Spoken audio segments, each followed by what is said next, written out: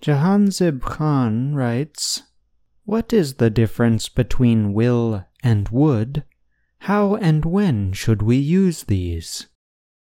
Dear Jahanzib, thank you for your question.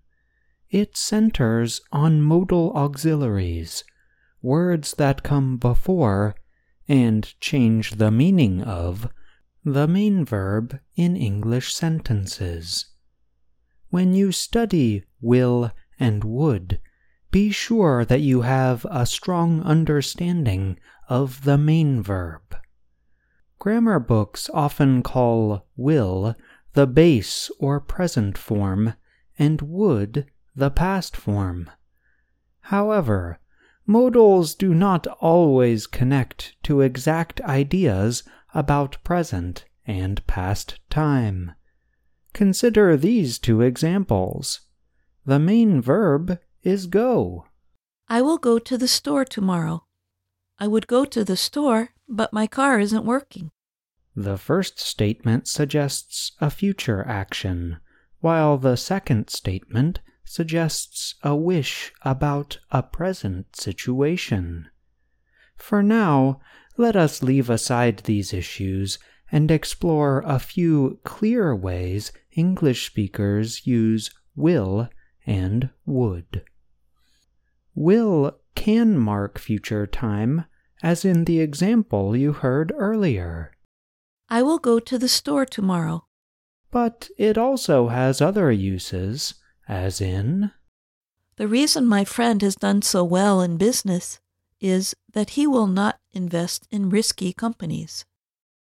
That statement suggests a general policy or rule that has been in place for a long time. Will can also be used for commands, as in, you will finish your homework.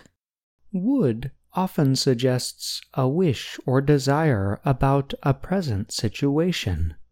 For example, I wish it would stop snowing. Would can also be used for polite requests, as in, what would you like to eat? Or, excuse me, would you be able to tell me where the train station is? Think of will and would as family members, perhaps sisters. Will, the strong, firm sister, is often used for commands or actions. Would, the quieter, softer one, is used more for expressing dreams, wishes, possibilities, and polite requests. This comparison is not perfect, but it does provide a general idea about the difference between will and would. When you read news stories or listen to English speakers, pay careful attention to how they use will and would. With time, you will develop a stronger understanding of these difficult words, and that would make us all cheer.